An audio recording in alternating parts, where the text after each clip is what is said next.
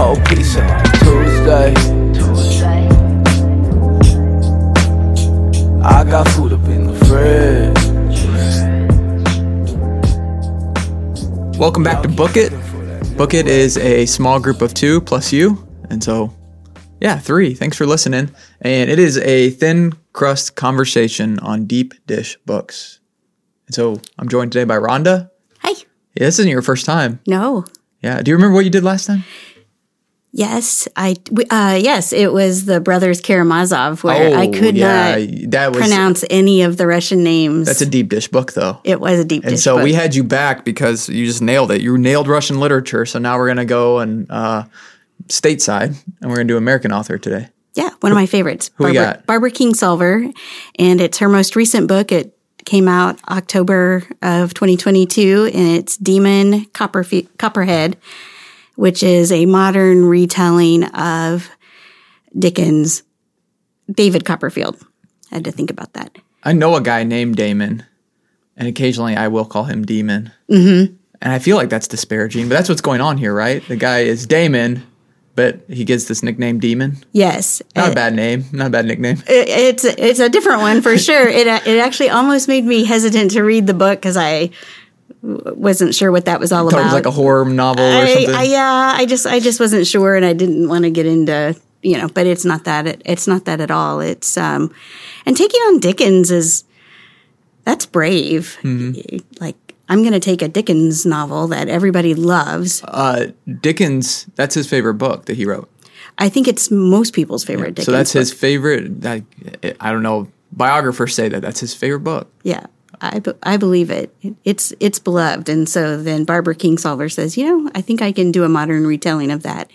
And well, hold on. Before we get into the modern retelling, you said that you read a lot and you write a lot. You said this is your favorite author. So why and what is another book that she's done? Because she's really popular. I remember seeing her stuff on our bookshelf growing up. I guess my mom was reading it, but I never pulled one down. But they're just her books are everywhere. So what is something that got you into her lane? Well, first, I think I want to address the fact that you just compared me to your mom's age. So thanks for that. No, it's just we had books all over the house, and I distinctly remember. Like my mom read those. Well, sometimes I'd pull the books down and I'd read them. Sometimes I wouldn't, but I distinctly remember hers because a lot of times they had fairly creative titles that would draw you and you didn't know what it was. And then 2, her name is weird. It's a strange name. It seems like a made up name, but it's not. Right. So I got started with her on the book that probably most people know her for, which is the Poisonwood Bible. And that's the one in the bookshelf because I was like, is this a religious book? That's probably why I didn't pick it up. It's that's probably like a Bible. I don't want to read that because I was a kid. That sounds boring. Yep. And then it probably was different. Yeah, it was. Well, it was. I mean, there was that. I think all of her books have a spiritual undertone. There's a tension there of, they're definitely not, I wouldn't call them Christian fiction by any stretch, but there's a tension of, is there a God? Who is God? And is he good? Or, what role, if any, does he play in things that she does to her characters? So, and then Poisonwood Bible, is that the one about weirdo missionaries? Yes. They can't. The father of this family can't really get his own missionary gig because he's, technical term, kind of wackadoo, and so he decides that he has been called, his family has been called, and so he packs up his family, which consists of his wife and 4 young daughters, and just heads to Africa, builds a hut, and knows absolutely nothing about anything. And their lives are in genuine danger most of the time, and he's fanatical. His schooling for his daughters and punishment and consequences, just almost anything, is copying pages out of the Bible. And so that makes that, super fun for the girls to, rely on and all of that. And it's kind of a harrowing story that takes place over several years and follows them through their perils and whatnot. And one of the things that I liked about that book and made me such a fan of Barbara Kingsolver's is that each chapter takes the perspective of a different daughter, and they're all very different. One is like super smart, and she writes and speaks backwards and forwards, and she just has some unusual talents. And anyway, it's very good. So you jump on that book, which has gotten wide commercial success and critical acclaim. I think this author has said before that she's like cursed with fame. Like she never wanted to be famous or celebrity, but her books are good enough that they made her that. And so you're on that lane. She has a bunch of good books out. So this new one comes out. You're really excited probably if it's your favorite author. Yeah. Like you're thrilled. You pick it up quick. You have probably a hardback copy, something like that. Yeah. I did, don't hate me, but I did get it on Kindle. Because then I can it's portable everywhere and that. So I did read it on audiobook. I also listened to some of it I also listened to some of it on audiobook. And I do recommend that the guy that reads the story does a fantastic job. So I like going back and forth. So that way when I'm in my car, I'm hearing the story. And then when I'm home, I'm reading it. And that's how I get through big books. Never been easier to read a big book because you don't have to hit pause very often. You get through it pretty fast. Right. So what are we looking at with this book, the David Copperfield retelling or whatever? It is, her scope is huge. It's, Dickens wrote to make people socially aware of the ills that were going on in society.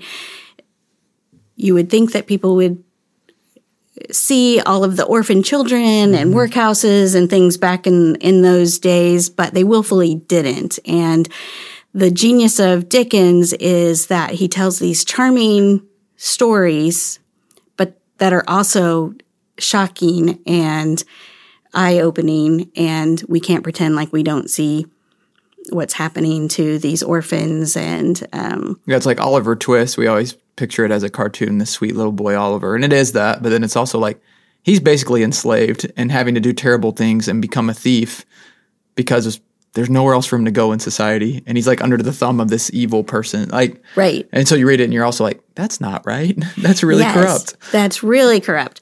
And same with David Copperfield, like this orphan who has no means of protecting himself is just passed along as a commodity and working. And that's the case with Damon. Damon is born to a drug-addicted teenage mom, and his life starts out with a promise that he'll never drown because he was born inside the caul, as they call it, C-A-U-L. Did I say that right?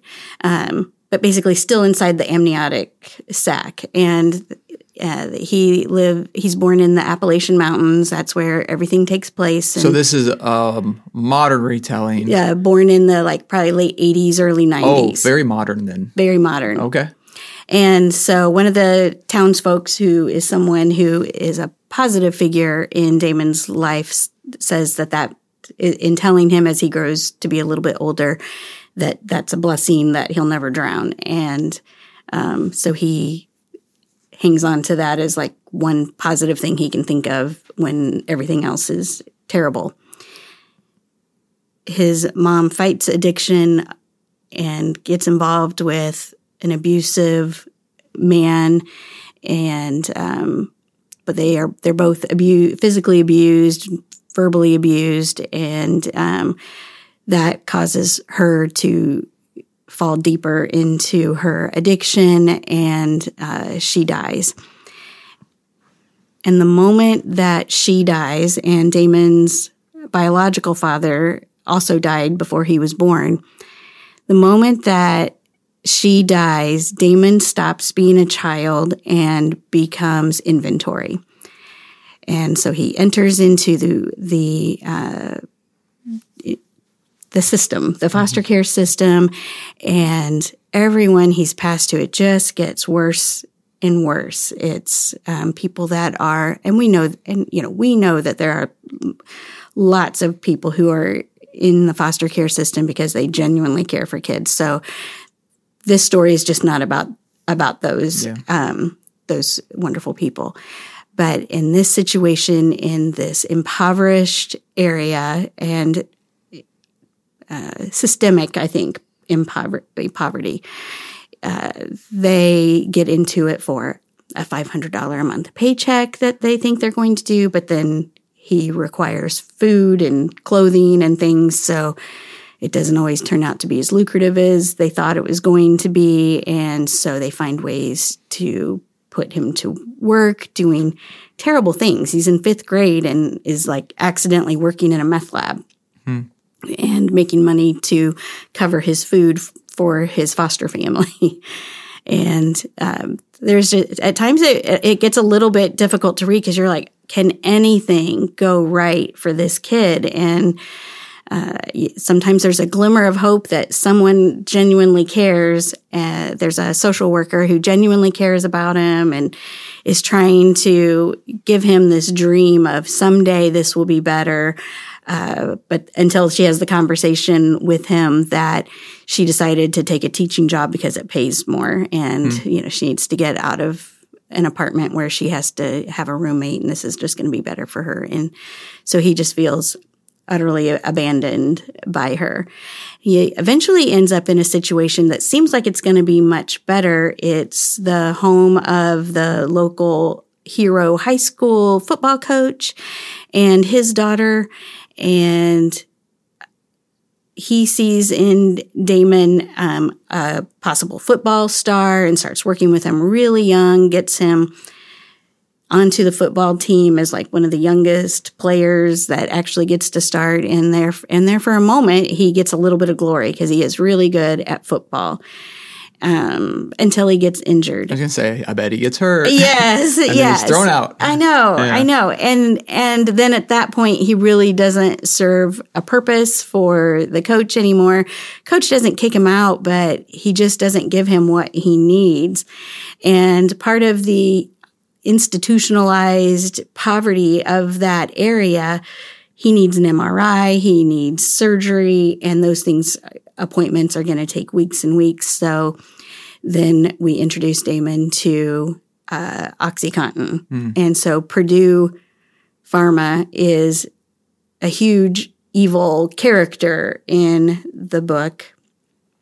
And then we see Damon going down that path of addiction and following all the different things that it takes to keep an addiction going. There's a time where Damon says, because it's written in his voice and he's telling his story, and he says, you can call addicts a lot of things, but you can't call them lazy because it is a lot of work chasing that dragon or whatever, he calls it, and trying to, come up with different ways of that. And that's what we see him just desperate.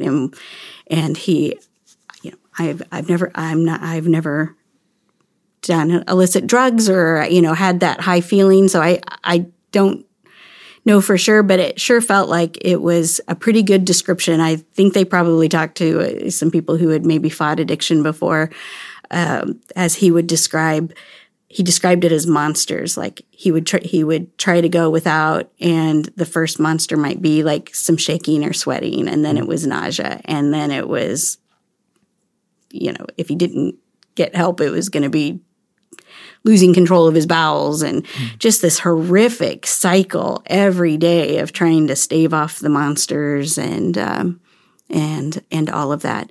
The one bright thing that he has throughout is he's a pretty good artist. So David Copperfield ends up being a writer, and Damon has incredible art skills. And at one point while he is in school, a couple of teachers take notice of him. An art teacher in general really takes him under her wing and helps him develop his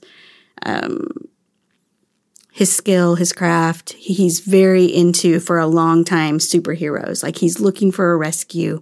And so he tries to create them from the people that he sees, and then he'll create them into a superhero and give them superpowers and things like that. And I don't want to give too much away, but like eventually comes up with a cartoon strip that gets some local notice and goes on, and So even that, though, that's interesting. So he's behind the eight ball at every turn.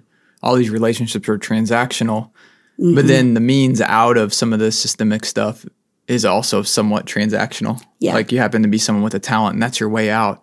And while that's good, and that happens in society, and we celebrate that, it's also like, shouldn't it just be easier to have a way out? Like there shouldn't need to be a way out of these things through your talent, and it should just be you're treated well, or we treat each other better, or we have systems in place where people can get the care they need no matter their talent level. So it seems like she gets into some pretty deep stuff. That is interesting too, the modernization of it, because again, if you go back and read Dickens, it makes sense to you, but it's also, especially in a Western world, how we are with certain things, it's like, we don't treat our kids that way. Right. But then like you read something like we kind of do.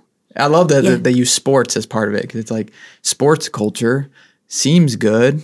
It's healthy, it's celebrated, but then like you can get into it in a way where it's like conditional love, and it's ugly, and it's there's verbal abuse, and so I think that sounds really compelling that she kind of took it. Does she, in your estimation, I think I know what your answer is going to be, but I'll ask anyway, does she succeed? Like, is this a success? And this, you said taking on Dickens is a big deal. Does she pull it off? I think she really does. And I think the bringing it into the modern time, it does the same unveiling that it would have to Dickens' initial, early readers, as like, I can't pretend like I don't see this anymore. Yeah. And, honestly, not knowing a whole lot of the Appalachian history, a little bit, but not, it just seems like the way she describes it, it just seems like such a difficult place to escape, whether that's staying there and doing well for yourself, or, leaving it so that you can go on to do bigger and better things. There are so many characters that you come to care about. And Damon is the main character, and he's the orphan, and he's the one that starts out completely innocent and just given a bad start in life, and really difficult. But very few of the characters really thrive throughout. Well, and that's throughout the story. We've used the Some word, of them don't even survive. like systemic. It's like this football coach who's doing wrong by Damon. Not probably if you traced him back and wrote his own version of this, it's like, oh, well, he was put behind the eight ball too. And it's just like a bunch of people, and then the cycle repeats, and that's where you get these systems in place. Like, it's not even their fault, and you want them to be better, but then also like, what are you going to do? Because that guy started out with a bad hand, and then his father started out with a bad hand, and then his father, and then it's just like the sins of the father. And that's why sometimes reading these books is so great, because they empower people to make change, but then sometimes they're depressing, because you're like, how do you dig out of that? It's not an easy fix. And I know that a lot of good things came out of Dickens' writings and unveiling of some of the bad things that were going on, but it's not an overnight thing. And it feels too big to tackle, except for the little snippets that are what one person can do for one person. And if you break it down into that level, this kid was never touched in a positive way. And when he was, unfortunately, it wasn't in a healthy manner, but it was such a foreign, coveted thing that he really wanted that also, kind of took him down a dark path. But those who really did, the art teacher who really saw something in him, her husband who also taught him about his background and history about Appalachia, and taught him how their county kind of came to be. It was a mining county, and when the mines left, they went from having to get everything from the company store to no store, and figuring it out and all of that. But the people who along the way took an interest made such an impact that it was enough to keep them going. And, eventually get into a better situation. Yeah. So we know you like this author, so this might be a little bit biased, but on Book It, we like to rate the books, and that tells people who listen what they should read and what they shouldn't maybe. So we do it with the old Book It system, personal pan pizza. You read books or lie about reading books, you get a certificate, you trade it for personal pan pizza. On Book It, we go 0 personal pan pizzas. You got no certificate. That thing is terrible. It's garbage. No one read it. We haven't had a 0 yet. I bet today's not the day. All the way up to a 5. A 5 is you get 5 personal pan pizzas. You can invite people in. You got a personal pan pizza party. So where do you rate this thing? 0 to 5, anywhere in between. And you can throw toppings on. You can do whatever you want with it. What do you give it? Okay. Well, I would give it either a strong 3, like a 3.9, or, maybe go ahead and do it over to a 4 because heck, she took on Dickens, and let's give her some bonus points. Yeah, let's give her some pepperoni. That's how they do Olympic scoring, right? Well, she tried the quadruple axel, she didn't quite land it, but she tried the quadruple axel. Yeah, so she didn't just try a cartwheel. Yeah, yeah. It is. There's a part where I think it gets a little bit draggy, but then and you really don't know until the last 2 or 3 chapters which way this is going to go. I don't need a book to have a quote unquote happy ending for me to like the book. I really like realism, but I did not have it figured out what was going to happen. I had thoughts of he's writing from a prison cell, he's writing from a rehab, and you're going to get that at the end. You get the big reveal of like kind of at least a snapshot of where his life is now, so to speak. Yes. Okay. Yeah. So we'll call that a 4. We'll call it a 4. Because he puts graphics on. Maybe that'll make it easier for him or something. Or little chimes or something. 3, but I don't know how you do a 0.9 chime. Yeah. So 4 is pretty strong rating. So you think it applies to a lot of people. A lot of people enjoy it. Fairly easy read, but a tough read because it's going to draw you in. Yes. Yeah. I think I read that it is the most requested book at the Daniel Boone Regional Library right now. Okay. So a lot of people are reading it, and it's definitely worth your time to read it. All right. Well, there's a strong recommendation. If you want that book, maybe just go to Barnes & Noble or something, or order it online because you're not getting it at the local library. You're not apparently. getting it at the library, yeah. Rhonda's got all the copies checked out. She's got like a side hustle. She loans it for $1 or something. I have 17 library cards. That's right. That's the way to do it. So we'll be back next time with a different book and maybe a worse book next time because, that's a glowing review. So we'll find something worse, I promise, and then we'll join you for another small group. Thanks for joining us. I got food up in the fridge. Y'all keep looking for that new wave. I think I like it how it is.